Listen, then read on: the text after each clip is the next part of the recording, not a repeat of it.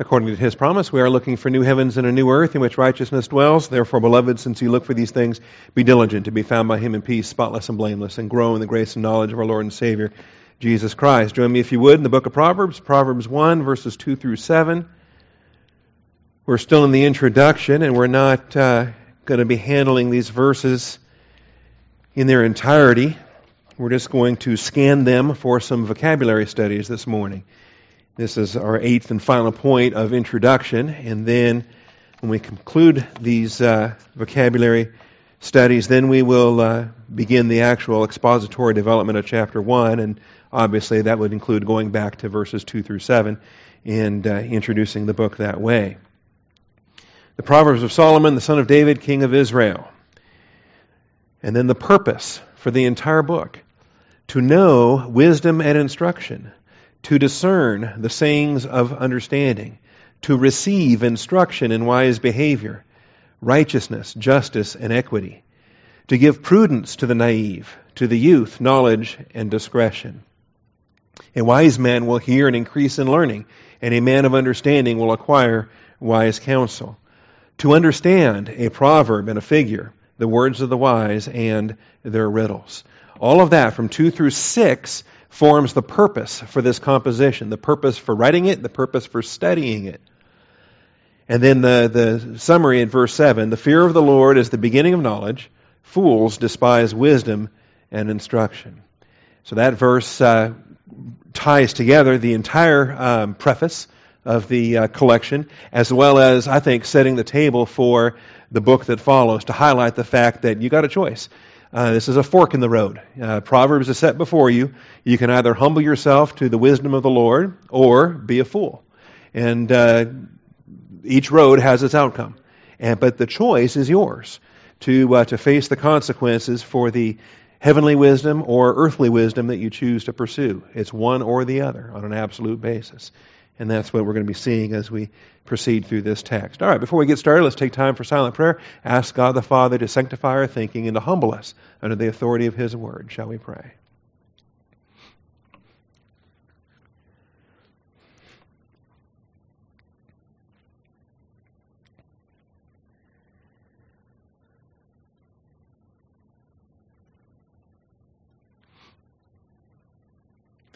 Almighty Father, we thank you for the truth of your word, and we rejoice in your faithfulness, that this time, as every time, Father, your faithfulness is on display when you provide for the word of God to go forth in this lampstand. Father, you provide abundantly as brothers and sisters are hungering and thirsting after righteousness, Father, and you have prepared a table before us in the presence of our enemies. Father, I just thank you that we can feast upon your truth, a little here, a little there. Father, your word is nourishing. It sustains us. It strengthens us. It encourages us. And Father, I just thank you once again that on this occasion, you are going to open the eyes of our understanding. You are going to guide us into the paths of righteousness for your name's sake. I thank you, Father, in Jesus Christ's name. Amen. All right, so last week we got through points 6 and 7. Whereby we continued from the week before, actually, to look at the New Testament quotations and allusions, and then moved on to point 7. In fact, we made handouts for these, right? We have handouts for these? Distributed those already? Okay. Do we have extras in case folks were not here? All right. A handout for the New Testament quotations and allusions, as well as under point 7, the themes of Proverbs. And used a couple of charts from the Bible Knowledge Commentary. And I've made no secret over the years that I appreciate the Bible Knowledge Commentary. There's an Old Testament volume and a New Testament volume, a 2-volume set. I think it was put out by Dallas Seminary maybe 30 years ago, a long time ago. Maybe in the early 90s to late 80s, about that time frame.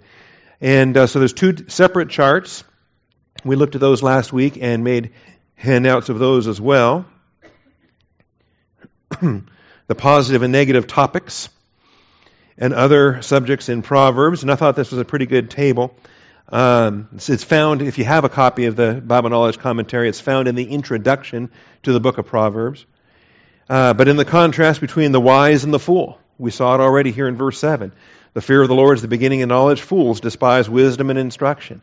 And time again throughout the book of Proverbs, the way of the wisdom and the way of the fool is going to be contrasted. Likewise, the righteous with the wicked. Again, two paths. Which one are you going to walk down? Life and death, knowledge and ignorance, work versus laziness.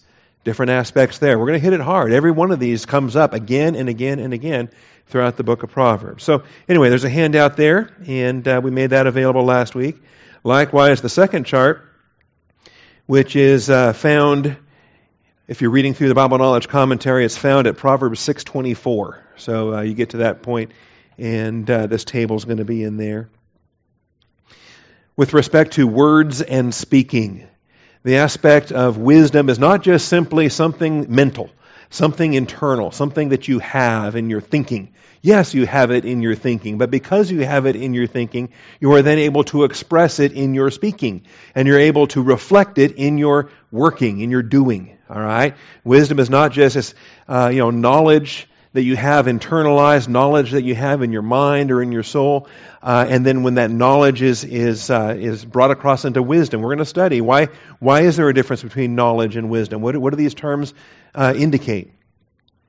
Well, they should be expressed in your words, and the words you use will make very clear the mode of wisdom that you're following, either God's wisdom or the world's wisdom. All right, if your words are designed to be divisive and hurtful, that's the world's wisdom. But if your words are healing and a blessing, then that's God's wisdom. Well, stay tuned for that. All right. So the wrong use of words includes lying, slandering, gossiping, constant talking, false witness, mocking. The right use of words includes those that help and encourage, those that express wisdom, words that are few. Sometimes the wisest thing you can do is just shut up. All right? Keep the words to a minimum. Don't say too much. I could go on and on to illustrate that point, but that would probably defeat the purpose. Words that are fitting, in other words, kind or appropriate. Pleasant, words that are true, words that are carefully chosen. Anyway, those handouts are also, that handout is also available. And thank you, Dan, for making those available. Which gets us now to point 8, the final point of our introduction, specific terms for wisdom and understanding. And basically, I've just gleaned these out of chapter 1, verses 2 through 7, because they're all featured right here in the introduction, and then they're going to be featured again and again and again in the remainder of the book. So we start, obviously, with wisdom itself. Wisdom terminology. Wisdom terminology. So subpoint A is wisdom. We're going to have A, B, C, D, E, F. 6 different things we're going to look at. Wisdom terminology. And for this, we have the verb chakam, or chakam, the adjective chakam, and the noun chachma. This is the family of terms that we have in the Hebrew. Starting with chakam, C-H-A-K-A-M, if you want to transliterate that. Number 2449 in your Strong's Concordance. And this is your verb, and the verb means to be wise, to have wisdom. And then the adjective, chakam, for wise, sometimes used substantively as a noun, but chakam, C-H-A-K-A-M, number 2450. And then you add the A-H ending to it, the feminine ending to it, to make it a noun, chachma, C-H-O-K-M-A-H. And those are my transliterations. I realize some folks may do something different. I think Glenn Allen may have slightly different, depending on how he handles his kametz and his kametz hatuf. In any event, chachma, C-H-O-K-M-A-H, which has 2 Strong's numbers, actually, number 2451 and 2454, for different reasons there. Anyway, these expressions between the verb, the adjective, and the noun, we've got 136 uses throughout the book of Proverbs. 136 uses throughout the book. Spread those between your 31 chapters, and what do you got? Multiple uses per chapter. All right? Practically every chapter when it comes down to it.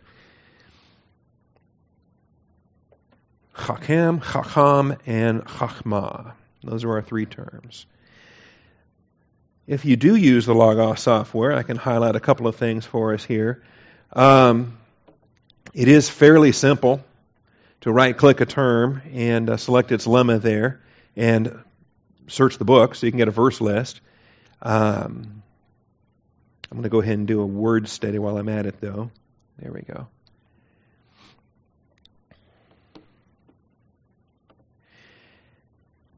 So right here in a thumbnail, we can see 149 uses. This is all throughout the Old Testament, by the way, not limited to Proverbs. The vast majority of places where it's translated is translated wisdom, only in a very small sense. And this wheel, if you ever use these wheels, you have it in your app too. And if you have an Apple app or an Android app and so forth, this wheel here is proportional. So no matter what the number is 149. The number could be 5, it could be 50, whatever the number is, it doesn't matter, because the wheel is going to be drawn on a proportional basis. And so the vast bulk of the 149 times it's translated wisdom. It's only in the minority of times is where it's translated skill, or where it's translated wisely, or at their wits' end. Okay? Different ways that a passage may use it idiomatically. 139 out of the 149 times in the Hebrew Old Testament, it's simply, chachma is simply rendered wisdom. We're talking about the noun now. All right?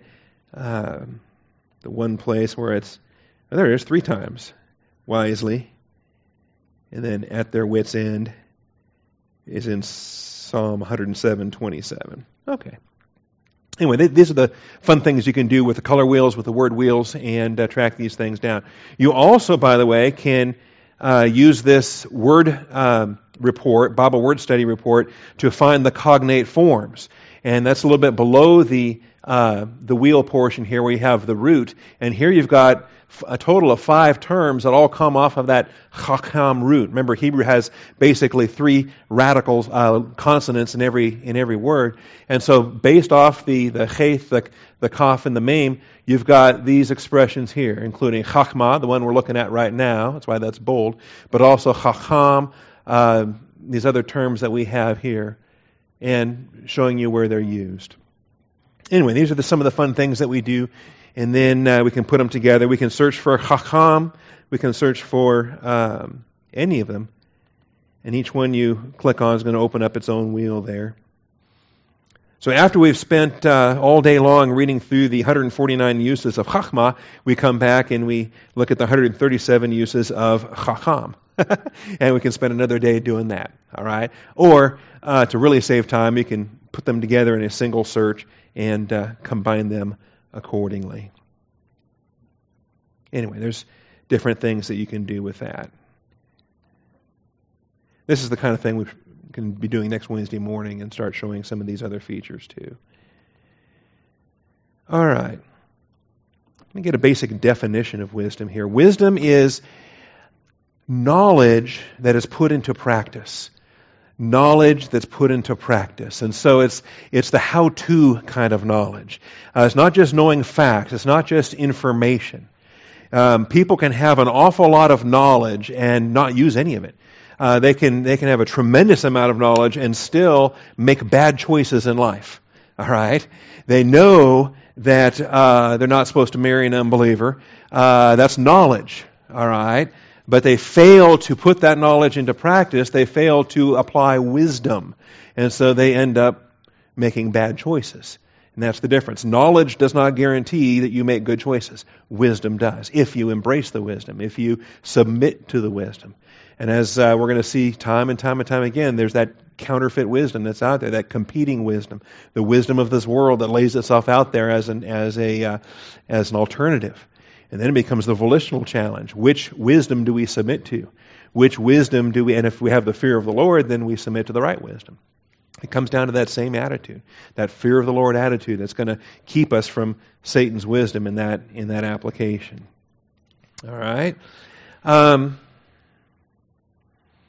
think if we were to, let's just do a couple of these. If we were to search for this wisdom, let's do a root search, get all these terms. This resource. Oh, that's not good. See, I should have prepared for this. All right, we'll do the lemma search. There we go. And we'll do a lemma search here. And then we'll combine them.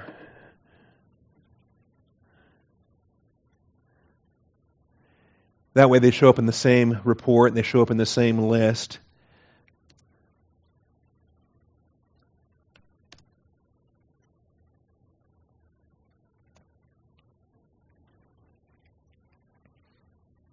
All right. And we'll make our life a little bit simpler while we're at it too. We'll limit it to simply Proverbs. That way we don't get lost with hundreds and hundreds of verses that we're looking at in the entire Old Testament.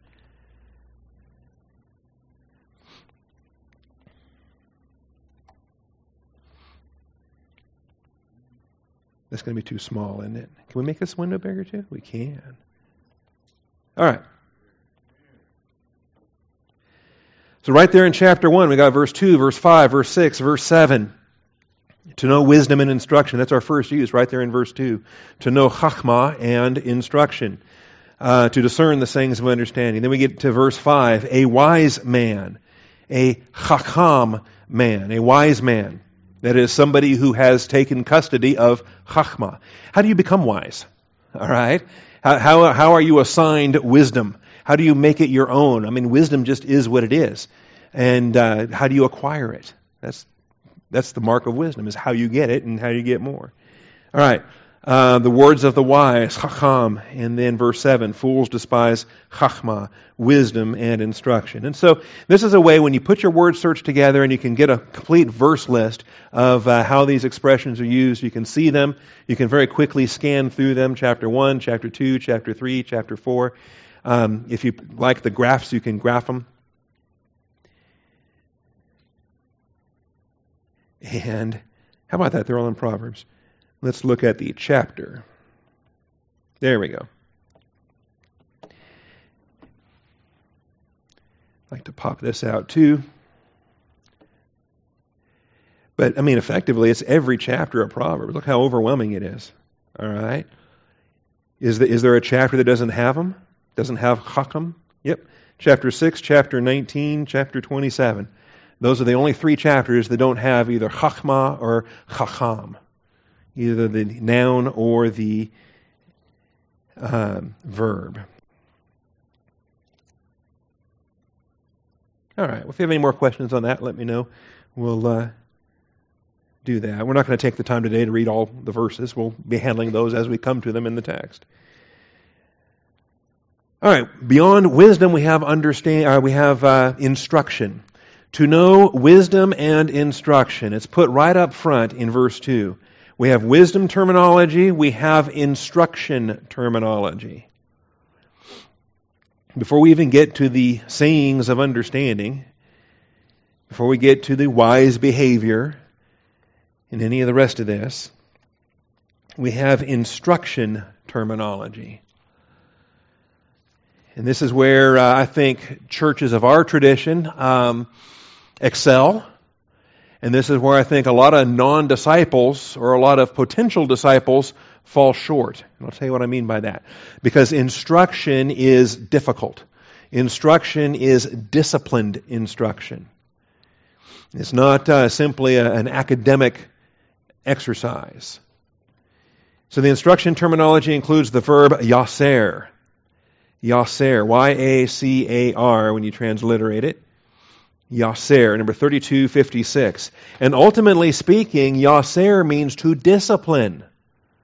It means to discipline. That's the primary sense. Instruction becomes a secondary or an extension of that. It's a disciplined instruction. Think about what you learn through discipline. What you learn through the child training of a loving parent that holds you to standards, that holds you to expectations, that assigns consequences when you don't walk the right way. So the verb yaser means to discipline, to chasten, or to admonish. And then the noun that's formed from yaser is musar, M-U-W-C-A-R. M-U-W-C-A-R. You add the main prefix in front of the verb yaser and you form your noun. And so musar means discipline or chastening or correction, but it's instructive correction. That's what it's designed to do. The parental discipline, whether it's God's discipline upon His children or our discipline upon our children or so forth, or discipline that we go through in life, discipline is designed to teach us to not do that again, to teach us to make better choices. These are the lessons learned the hard way, and often done in love, always done in love, ideally. Okay, our Father always will discipline us in love. 35 times in Proverbs that we have yaser and musar, that we have the verb to admonish or to chasten or to discipline. Because you understand that this is what keeps a child on the right track. If you don't discipline your child, what's he going to do? There you go. 35 times in Proverbs. Also, the Septuagint uses here throughout Proverbs and then carry into the New Testament include the paideia terminology. In the Greek, you have paiduo and paideia. And these may be terms that you're more familiar with because of their New Testament usages. As I said, I think we're probably more familiar with some of the New Testament passages than the Proverbs passages, unless you have a Bible reading plan or you've been in the habit of reading Proverbs.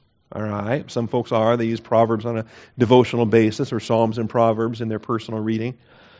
But I've never taught Psalms and Proverbs on a categorical basis, verse by verse, until now. So Ephesians 6:4, Hebrews, all the passages that deal with child training, 2 Timothy, the profitability of the Word of God. This is what we deal with when we deal with how the Word of God instructs us. It disciplines us. It trains us. It is a disciplined instruction. That's what I'm trying to say. In large part, I'm almost disliking the English translation of instruction, only because to me that's so sterile. It's so neutral, so academic, that I'm sitting in a class and I'm writing notes down. I'm receiving instruction. All right, these terms definitely refer to the chastisement, the discipline, the hard knocks lesson learned, as it were. All right, look at some of these. Paiduo is the verb 38:11, and paideia is the noun 38:09. Those are Strong's Greek Strong's numbers. Remember, there's a separate listing for the Greek words and a separate listing for the Hebrew words. Ephesians 6. What's happening in Ephesians 6? Children, obey your parents in the Lord, for this is right. Honor your father and mother, which is the first commandment with a promise, so that it may be well with you, that you may live long on the earth. Fathers, do not provoke your children to anger, but bring them up. And this is our imperative, parents. Okay, fathers includes men and women, fathers and mothers. Parents, bring them up in the discipline and the instruction of the Lord. And here we've got two terms, including the paideia, the discipline, the nurture, and the admonition or the instruction of the Lord. And this is the loving discipline that we hold our children to. When they are not walking right, they face the consequences for it. And that too reinforces the Scripture standard that you are holding them to. Over to Hebrews 12. Ultimately speaking, as we look at these things, particularly in these early chapters, we see the my son, pay heed to your father, do not ignore your mother, all the admonitions that come. We recognize that the wisdom blessings of the Scriptures are foundational, that we can instill these in our children in their youth, that even in our spiritual youth, as brand new believers, this becomes a remarkable passage of Scripture to take young Christians through. So they understand their role as sons of God, as daughters of God, their new role as being no longer walking according to the course of this age. All right, Hebrews 12. As we consider him, we have the great Hall of Fame of Faith in chapter 11 and every Old Testament example of people we want to imitate. And then beyond all that, we have Jesus, okay? The pinnacle of any Old Testament example. Since we have such So great a cloud of witnesses surrounding us, let us also lay aside every encumbrance and the sin which so easily entangles us, and let us run with endurance the race that's set before us. We have doctrinal teaching. We have biblical examples. We have no excuse for how we conduct our lives. That sin thing, the entanglements, we've got to cast that off. Fixing our eyes on Jesus, the author and perfecter of faith. And here's the best example of all. Who, for the joy set before him, endured the cross, despising the shame, and sat down at the right hand of the throne of God. Jesus is the prime example of the walk of wisdom. He kept his eyes fixed on that for which the Father designed for him, the prize set before him. He maintained his fear of the Lord. He kept his eyes focused where they need to be. And he had victory in his Christian walk. Same as that's the pattern for us. So consider him who has endured such hostility by sinners against himself, so that you will not grow weary and lose heart. This is, of course, a big issue. A lot of people start out well. They got like the stony ground circumstance. They start out well until testing starts hitting. And then there's heat. And then there's pressure. Then there's, the volitional battle. And a lot of folks peel away at that point. No, don't do that. Don't grow weary. Don't lose heart. Keep your eyes fixed on Jesus as he kept his eyes fixed on the joy set before him. Verse 4, you have not yet resisted to the point of shedding blood, and you're striving against sin. In particular, the audience that the author was writing to, they'd gone through some things. It had been kind of limited. They'd been tested to a point, but not to the point of martyrdom. He's trying to get them ready that says, that day could be coming. And you have forgotten the exhortation which is addressed to you as sons. My son, do not regard lightly the discipline, the paideia, the discipline of the Lord. All right? Or as would be rendered in the book of Proverbs, the musar. Do not regard lightly the musar of the Lord. Nor faint when you are reproved by him. Or as, again, if this was in Proverbs, yaser, when he disciplines, chastens, or admonishes you. For those whom the Lord loves, he disciplines. Paiduo. He treats you as a son and he disciplines you accordingly. He does this in love. Failure to discipline reflects an absence of love. This is the pathetic thing when you have permissive parents that think they're applying love and they're doing just the opposite. They are manifesting an absence of agape love. They're actually reflecting a satanic cosmos wisdom as it applies to what the world defines as love. It could be anything but. All right? I don't believe I need a whole lot of illustration to convince this audience that the world has a perverted definition of love in every facet of how they apply it. All right. For those whom the Lord loves, he disciplines, and he scourges every son whom he receives. It is for discipline that you endure. For the purpose of, but also, I believe, the result of discipline that you endure.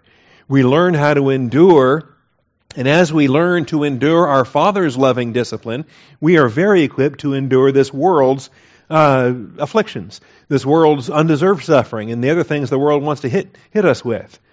We just we bear up under it. We endure it. We keep our eyes fixed on the Lord and trust that he knows what he's doing and taking us through this. And find out how much better you are in enduring the undeserved suffering because you've endured the divine discipline. All right. But if you're without discipline, let me back up. God deals with you as with sons. For what son is there whom his father does not discipline? Now that's a rhetorical question, but it demands an answer, and we better be clear on what that answer is. That's the whole point of what's being made here. What son is there whom his father does not discipline? Well, we've already seen discipline is a love application, so we can answer this quite evidently in this context. A son without love. A son whom the father does not love. A son, perhaps an illegitimate son, whom the father does not acknowledge. Because if he disciplined that child, that would be an admission on the father's part that that's my child. All right? But by not disciplining that child, that bastard child, which this passage uses the terminology for, all right, by not disciplining that child, the father who is denying paternity continues to deny paternity. He does so through his words. He does so through his actions. As far as that father is concerned, not my child. Somebody else has to deal with that. And so it is a denial of paternity. It is a denial of acknowledging the legitimacy of that birth. It denies any kind of a love connection. It denies any responsibility. It also denies any destiny. Because if you're not my child, you have no part in my inheritance, no part in my estate, no part in my the will, as it were. You're not even in the will. Who are you? You're in somebody else's family. You're not my child. So if you are, so what son is there whom his father does not discipline? The bastard, the illegitimate son, or somebody else's son. But if you are without discipline, of which all have become partakers, you are illegitimate children and not sons. Oh, there it is. Okay. Verse 8 made my point. Better than I did, probably. All right, because that's Scripture. If you are without discipline, ask yourself why. And ask yourself, wait a minute. I think a tremendous number, I have to believe, this passage has reached an awful lot of folks that were holding to a form of godliness while denying its power. That the reality of this truth hit an awful lot of believers that, were churchgoers, they were kind of cultural Christians, but never really understood the gospel, never placed their faith in Christ, never trusted in Jesus Christ for eternal life. Then all of a sudden they start looking around them and they don't understand why their fellow churchgoers are disciplined in the way that they are. Well, why am I not under this discipline? Why do I seem to go along with the world's system so well? It becomes a red flag. If you are without discipline, here's what you are. All right, figure it out. This is what Proverbs is going to do for us. Proverbs provides for us the doctrinal information whereby we can then embrace that discipline. We can live out that wisdom and do so academically and experientially as we see God's hand upon us. Furthermore, we had earthly fathers to discipline us. All right? And we respected them. The fact is, you may not like it while you're going through it, but when it accomplishes what it accomplishes, and when with the right hindsight you can see the love that was in it. That may be years later. Depends on how carnal you are at the time and how long it takes. Okay? As I've confessed several times, my dad was a moron until my son was born. And then overnight, my dad became a genius. And I started to understand as a father with a child, wait a minute, this kid's a sinner, right? And it takes discipline. And you realize when you become a father that there are responsibilities in love towards that child. Otherwise, he's a monster. And worse, he's your monster. Because it's the sins of the father that he's manifesting. Anyway, we had earthly fathers to discipline us, and we respected them. Shall we not much rather be subject to the Father of spirits and live? All right, if you can understand the earthly illustration, then you can take it across into the spiritual realm and have an even greater appreciation for our Heavenly Father. That's why He's called God the Father. That's why when He designed families that way, He assigned the role of father and mother to the parents, using the same terminology of His own role within Trinity and within His own role as God towards us. All right. For they disciplined us. Here's a great text for parents. In fact, this would be a good one for Luke and Sarah, brand new parents. They disciplined us for a short time as seemed best to them. So, relax. All right? Pray hard. Walk in grace. Be honest with the Lord and say, Lord,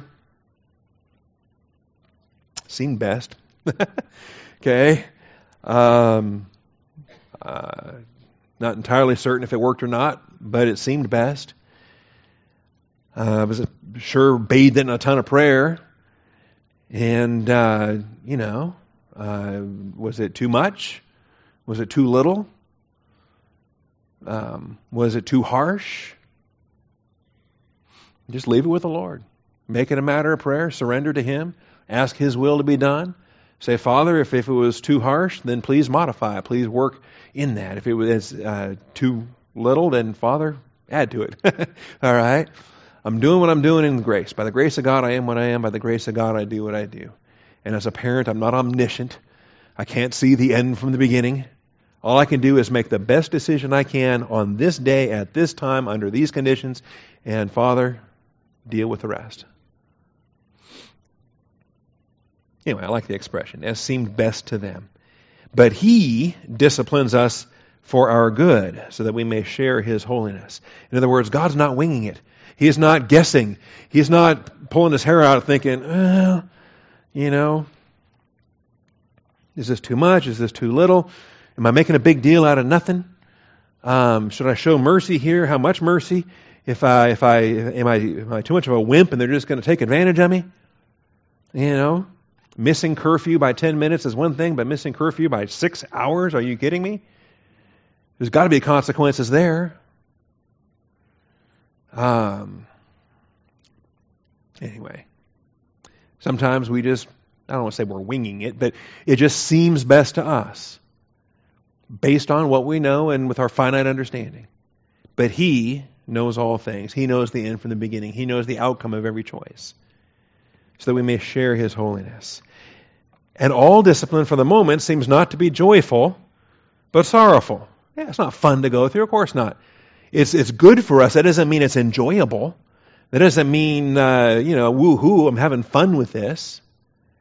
Yet to those who have been trained by it, this is the training, what we talk about. This is the instruction. Those who have been trained by it afterwards, it yields the peaceful fruit of righteousness. It produces what it has to produce, and it's the only way to get it. That discipline is the only way to produce this kind of fruit.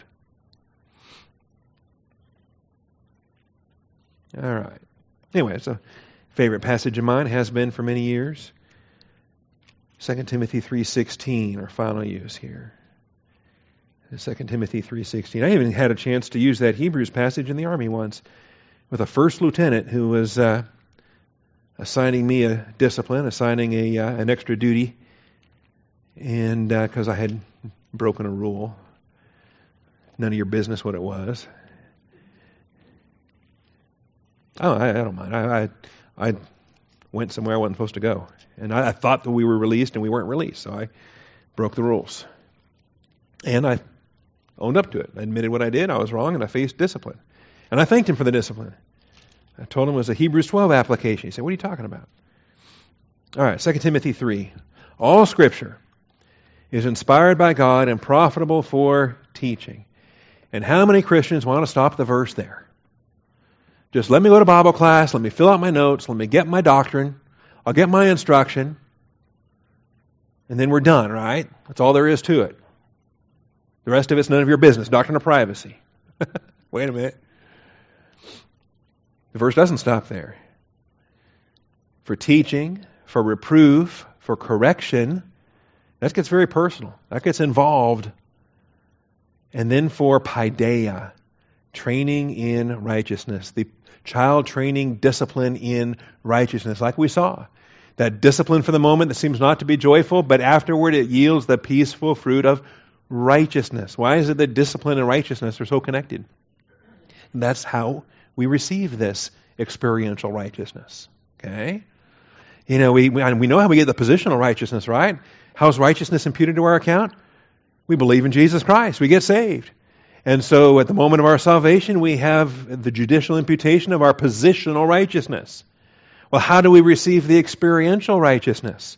The righteousness of the outworking of our salvation, the righteousness of our sanctification. How do we get that righteousness? Discipline. It's the Father's discipline in our lives that produces that peaceful fruit of righteousness. Anyway, this is what we're going to see here as a theme in wisdom. So we have the wisdom terminology, we have the instruction terminology, we have the prudence terminology. As I get back to Proverbs 1 now, the prudence terminology. That sounds an awful lot like wisdom. And in English, they're rather interchangeable, or they're rather related, right? I mean, somebody who's prudent, we wouldn't say that they're foolish. We'd say that they're wise. It just seems to be another word for wise, doesn't it? Is there a shade of difference between somebody who's wise and somebody who is prudent? I think so. I think there's a context that where we would use wisdom or we would use prudence. I think prudence is a more narrow form of wisdom. I think it's a specific subset of wisdom, at least in the English usage, and I think the Hebrew terminology carries out as well. We have orma and arum. Orma and arum.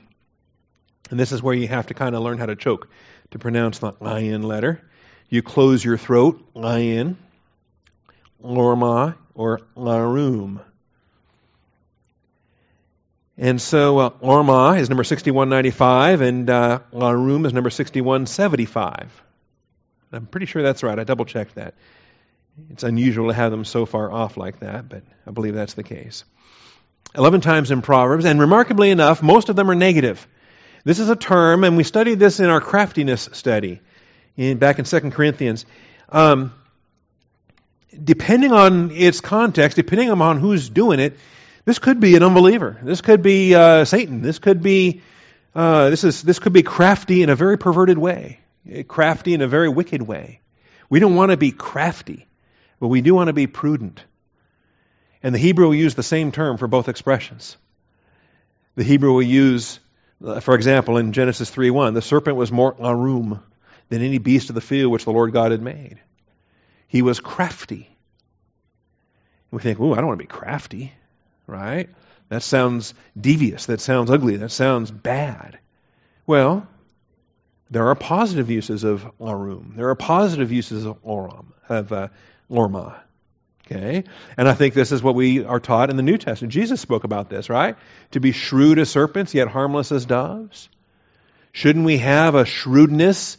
Didn't we see this? We saw this in Romans on Sunday, right? To be innocent in evil, in our thinking be mature. How about Ezekiel 28? See, I believe craftiness is a corrupted prudence. Craftiness is a corrupted prudence. The reason why he's so crafty is because when he was created, he was the pinnacle of wisdom. He was the wisest being ever created, as Hillel ben Shachar in Isaiah, or as Chotham Tachanoth of Ezekiel 28:17. This was part of our angelology study last year. Son of man, take up a lamentation over the king of Tyre and say to him, thus says the Lord God, you had the seal of perfection. You are Chotham Tachanith, full of wisdom and perfect in beauty. The pinnacle of Chachma, the pinnacle of wisdom, was Satan. And it goes on to describe his fall. You get down to verse 17 here. What does it say? Your heart was lifted up because of your beauty, and you corrupted your wisdom by reason of your splendor. He didn't lose his wisdom. He didn't all of a sudden just stop being wise. Can you not know stuff you used to know? Yeah, you can forget knowledge, but you can forsake wisdom, and worse, you can pervert wisdom. And we have the perversion here, the corruption of wisdom. This is why I think it's fairly common that serial murderers, serial killers, these psychopaths you read about, they're genius. Many of them are genius-level IQs. But it's twisted, it's perverted, it's corrupted. If you've ever read biographies on Jeffrey Dahmer or Ted Bundy, Gacy, any of these guys, right? I don't recommend it. I've read all of them. Used to be a hobby of mine. But the brilliant minds, twisted into realms of darkness. All right. So, as we come across it in Proverbs, we're not just bailed out in terms of vocabulary. Sometimes it's used for the right kind of wisdom, for prudence, and other times it's used in a craftiness, and it should be fairly obvious every time we come across it which one we're looking at. All right, knowledge. knowledge terminology. Da'ath is the noun, or yadat is the verb. Yadat means to know. Da'ath is the content of what you know, or your knowledge. Y-A-D-A, yadat. Always made me think of Yoda. Just grew up with Star Wars and think that little green guy in the swamp, Yoda, seemed to have a lot of knowledge. Yoda terminology. All right, yadat. Number 3045 is the Strong's number for the verb, yadat. And then da'ath, D-A apostrophe A-T-H, da'ath. Again, you got to close your throat for that ayin. Da'ath, or yadat. 71 times in Proverbs between the verb and the noun. Now, remarkably enough, we finally get to knowledge in verse 4. It's not front-loaded. Wisdom is front-loaded. Discernment, instruction in wise behavior. We have sayings to discern the sayings of understanding. To receive instruction in wise behavior, righteousness, justice, and equity. To give prudence to the naive, to the youth, knowledge and discretion. So here's our knowledge terminology. We finally get to it here in verse 4. I find that remarkable. Why is that not front-loaded? Why is that not front? Isn't the secret just to shove as much knowledge into them as we can so they know more than the next guy? Well, they're never going to know all of it. There's something more important than knowledge, and that's attitudinal. It's attitudinal before they can receive knowledge and use knowledge in the right way to whereby it becomes wisdom. All right? I think that you want to have a measure of wisdom as you start compiling more and more knowledge so that too adds to the wisdom. Okay? And if you think back, I think back to, my last 10 sins. None of them were because of a knowledge deficiency. All right? Think back to your last sin. And when you committed that sin, was it because you didn't know any better? Chances are you knew full good and well what you were doing. It's not a knowledge issue. If it was a knowledge issue and you didn't know any better, then it's just simply a sin of omission or a sin of ignorance. And you can't think back to it right now because the Lord hasn't given you that information yet. All right. So yadat and da'ath. 71 times in Proverbs, and we'll encounter this again and again. Knowledge itself doesn't solve anything. You've got to put your knowledge together with the right use of that knowledge. And this is where it turns into discernment, or it turns into discretion, or different applications there. Then we have our discretion terminology. Under point E, the discretion terminology. Mezimah. That's kind of a fun one. 8 times in Proverbs. Also, sometimes it's corruptible. Sometimes there's a satanic application of mezimah. M-E-Z-I-M-M-A-H. Mezimah. 4209, 8 uses in Proverbs. And the positive uses, like we have here in Proverbs 1:4, discretion. Sometimes wisdom is applied not only in what you do, but also in the discretion of what you don't do. Also in the better part of valor when you step back and don't say something, or don't do something, or let something pass for the moment. All right, as love covers a multitude of sins. It's not like you're excusing it, but you are, for the moment, not making a big deal out of something. And hopefully providing for a fruit-bearing opportunity in the meantime. All right? We can look at these. Proverbs 1:4 already. It's in the purpose clause for the book. Proverbs 2:11.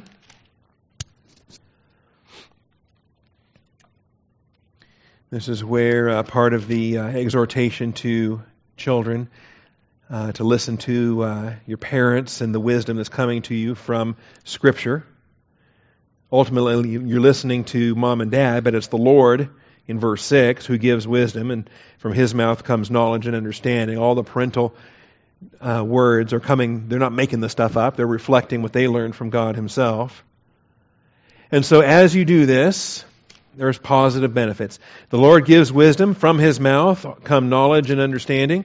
He stores up sound wisdom for the upright. He is a shield to those who walk in integrity, guarding the paths of justice, and He preserves the way of His godly ones. God's involved in your daily walk. Then you will discern righteousness and justice and equity in every good course. For wisdom will enter your heart, and knowledge will be pleasant to your soul. And again, more of the vocabulary we've already listed here. You got the chachma will enter your heart, and da'ath will be pleasant to your soul. Then it goes on to say, discretion. And here's our mazima. Mazima will guard you. What do I got to be guarded for? The soul needs to be guarded. Absolutely. It's not just a practical thing. It's not just, well, how do I choose the right career? How do I choose the right woman? How do I choose about earthly stuff? It comes down to your soul. Not only making right choices in life, but protecting your soul in that process. Discretion will guard you. Understanding will watch over you. And we've got the understanding terminology coming up next under point F. The understanding terminology. And they're both here. Guarding you and watching over you, to deliver you from the way of evil, from the man who speaks perverse things. Because see, what happens when you're out of the home? What happens when your parents aren't there? What happens when you're out of church? Your pastor's not following you around 7 days a week. All right? 4 or 5 days a week is most I can handle. No, I'm not following anybody around. I'm joking. All right? I don't follow anybody around. I'd pull my hair out chasing 100 people in 100 different directions. All right? So what do? You teach the Word of God. And the Word of God is implanted. With humility, receive the word implanted, which is able to do what? Able to save your soul. That's what we're talking about here. To deliver you. Discretion will guard you. Understanding will watch over you. It's internalized within your own soul. To rescue you, as it says in James, or save you, or to deliver you, as it says here, from the way of evil, from the man who speaks perverse things, from those who leave the paths of uprightness to walk in the ways of darkness. There's a crowd going the wrong way. All right. That's the application in chapter 2. Over to chapter 3. Again, it's a admonition from parents to children. Blessed is the man who finds wisdom, that's verse 13, and the man who gains understanding. Her profit is better than profit of silver, her gain better than fine gold. When you launch your children into the world and they enter into adult accountability, what is the skill set you want them to have?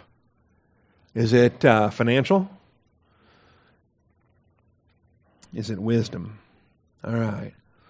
Long life is in her right hand, and her left hand are riches and honor. Her ways are pleasant ways. All her paths are peace. She is a tree of life to those who take hold of her. I thought that was gone when we were kicked out of the Garden of Eden. All right. Happy are all those who hold her fast. That's a good verse for those that worship at the altar of happiness. I deserve to be happy. Then why are you pursuing Satan's wisdom? Happiness comes from him.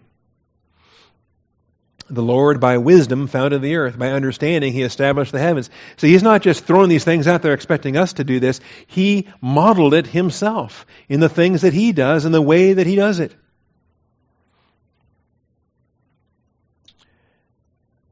All right. My son, let them not, verse 21 now, Proverbs 3. My son, let them not vanish from your sight. In other words, don't just learn a Bible verse and forget it. Don't just, receive some wisdom and then cast it behind you and go do your thing. Constantly keep it before you. Don't be like the man that looks in the mirror and then, forgets what kind of man he was, forgets what he looked like. So much of this is, if there's a reason why Proverbs and James are so connected, all right? Let them not vanish from your sight. Keep sound wisdom and discretion, so there will be life in your soul and adornment to your neck. Then you will walk in your way securely, and your foot will not stumble.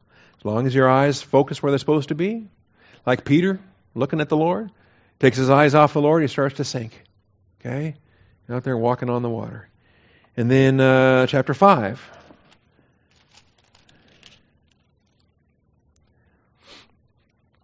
My son, give attention to my wisdom, incline your ear to my understanding, that you may observe discretion, and your lips may reserve knowledge.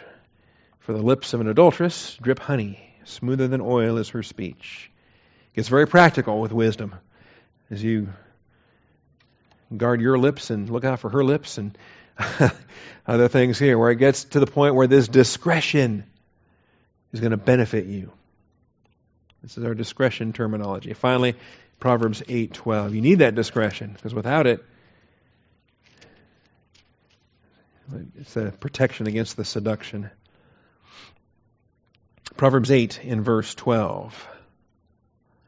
I, wisdom, dwell with prudence, and I find knowledge and discretion. The fear of the Lord is to hate evil, pride and arrogance and the evil way, and the perverted mouth I hate.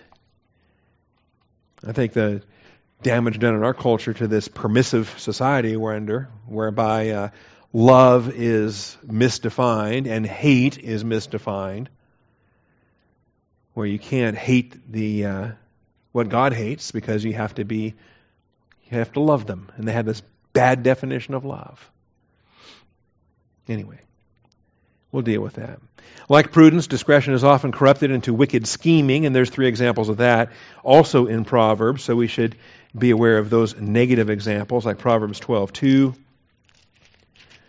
A good man will obtain favor from the Lord, but he will condemn a man who devises evil. And it does use the term for prudence, but because it's connected there with evil, it's pretty clear then that that's a negative use of discretion. And God's going to be in hostility against that. In chapter 14 and verse 17, we've got another negative use. A quick-tempered man acts foolishly, and a man of evil devices is hated. Again, it's discernment, it's discretion, but it's discretion that's directed towards an evil objective. A man of evil devices is hated. And then the last use is 24:8.